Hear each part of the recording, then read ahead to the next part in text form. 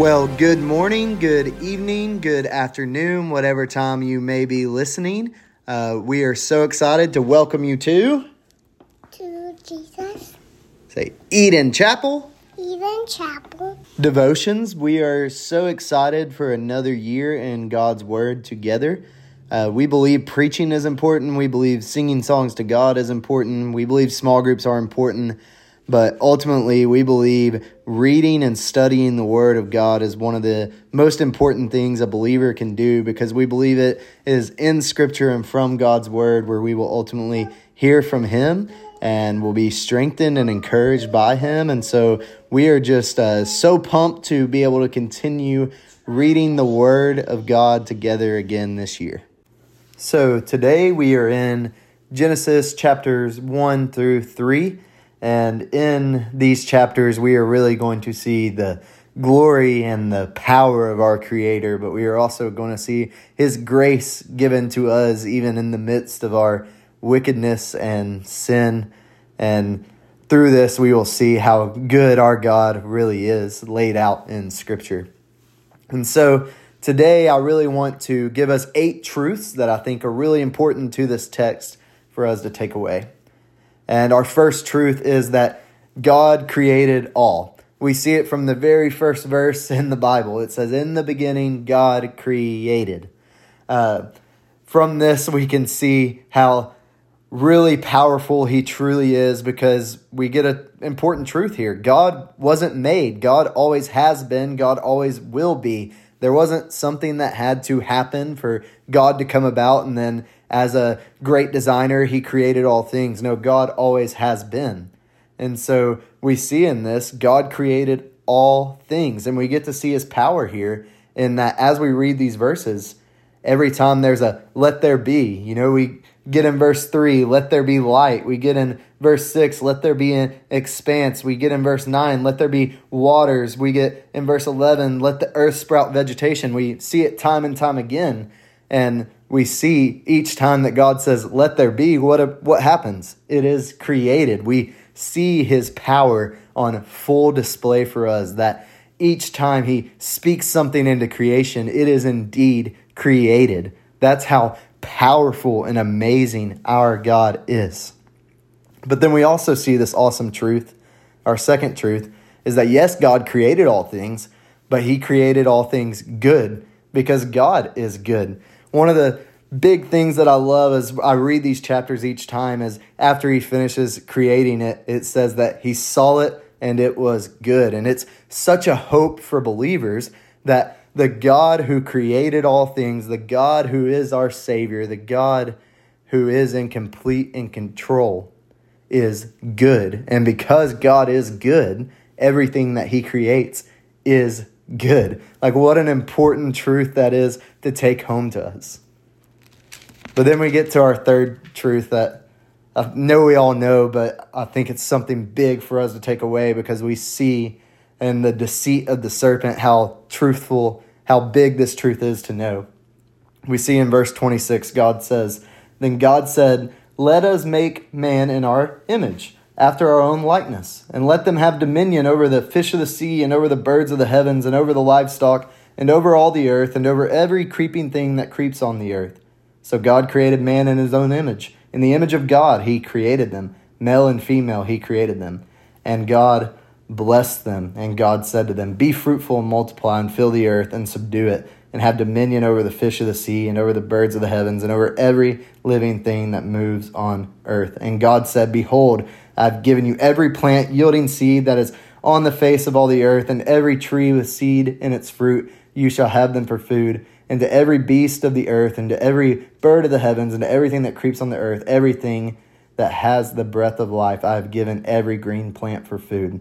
And it was so. And God saw everything that He made, and behold, it was very good. So we see this beautiful picture that God created us. He created man. He created woman in the image of Himself. He created us in His own likeness. And we know this is an important truth, because when we eventually get to chapter 3, what does the serpent say? Well, you will just be like God when you eat the fruit. And we see what a lie and twist of Scripture this is, because what do we see here? You were already created in the likeness of God.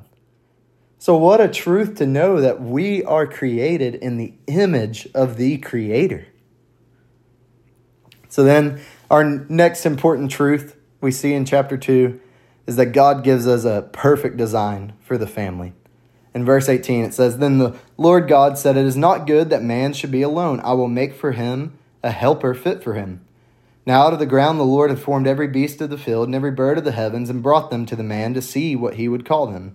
And whatever the man called every living creature, that was its name. The man gave names to all livestock and to birds of the heavens and to every beast of the field. But for Adam there was not found a helper fit for him. So the Lord caused a deep sleep to fall upon the man, and while he slept, took one of his ribs and closed up its place with flesh. And the rib that the Lord God had taken from the man, he made into a woman and brought her to the man. Then the man said, 'This, at last, is bone of my bones and flesh of my flesh. She shall be called woman, because she was taken out of man. Therefore a man shall leave his father and his mother and hold fast to his wife, and they shall become one flesh. And the man and his wife were both naked and were not ashamed.'" What an amazing design we see here, because in the beginning and in the creation, the labor was easy. The earth was yielding its fruit to them. But God here sees that a helper is needed for Adam. And in this, he creates woman. And we see that as a helper to man, that a man shall leave his father and mother and hold fast to his wife, and they will become one flesh. And in this perfect creation, in this perfect design, they were not ashamed. Like, what a beautiful and amazing thing that is in God's perfect design and in creation. But as we know, as we get to chapter 3, we see deceit, we see wickedness, we see sin, and we see shame all begin to enter the world. That's our next truth. Evil desires and sin enter in. We see the serpent is more crafty, all right? Even though man, as we read earlier, has dominion. And you see the serpent is crafty. And he said to the woman, "Did God actually say you shall not eat of any tree in the garden?" And so we see a thing that sin often does, the great attack of the enemy that we see all the time just in our own lives. He twists Scripture, he twists the Word of God, and he says, "Did God actually say this?" And as we know, he begins to lie even more. "No, when you eat the fruit, you will become like God." That's why God doesn't want you to eat it, is because your eyes will be open and you will be like him, knowing good and evil. And so, as we know, they eat the fruit, and what do we see happen? They realize their nakedness and they are ashamed. So out of these evil desires and sin, shame immediately enters the world. And from this, we get our next truth, the curses of sin. We see all through verses 14 through 19, God lays out this curse to the serpent. He lays out the curse to woman. He lays out the curse to Adam. And we see from this that labor will no longer be easy for man. We see that childbearing will be hard for woman. We see that her desire will be contrary to her husband and that he shall rule over her, something that, man, we can see in the world today over and over again. So we see the curse of sin enter the world by what they did and not following God's commands. And real quick, this is where I would just encourage us to realize that every do not we see in Scripture is covered in love from God. He is loving us by warning us against sin. But in the midst of this curse is just something truly beautiful in verse 15.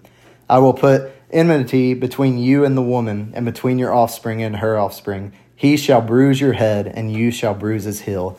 In the midst of our wickedness, and in the midst of our sin, and in the midst of our shame, God gives us the promise of a Savior. This descendant of Eve that will one day crush the head of the serpent. And yes, that the serpent will bruise his heel. And as we know, yes, that Jesus Christ will crush the serpent's head and defeat Satan through his own death. But it doesn't just stop there. We know how the story ends. Our Savior is victorious.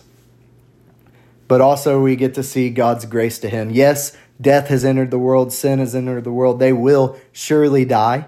All right, though it wasn't immediate, they will surely die one day. But we see God's grace given to him.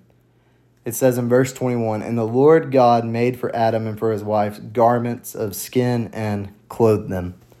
So in the midst of our sin and shame and in our wickedness, God clothes us. What a beautiful picture of the gospel, that though we don't deserve it, though we should surely die, though we are naked and ashamed, God clothes us in righteousness. He made him who knew no sin to be sin, so that in him we could become the righteousness of God. What a glorious picture of the gospel. And so I want to end this time in prayer together. And thank you so much for listening in this morning. Father, we thank you so much for your just goodness to us. We thank you so much for your power in creation. We thank you so much that, Lord, despite our wickedness and shame, you love us so much that you sent your Son to die our death. Because you are rich in mercy, we thank you for creating a way for us to be made right before you. We thank you for this promise of a Savior. Help us to be more like your Son, and we pray that all that we do be for your glory and your glory alone. It's in your name that we pray. Amen.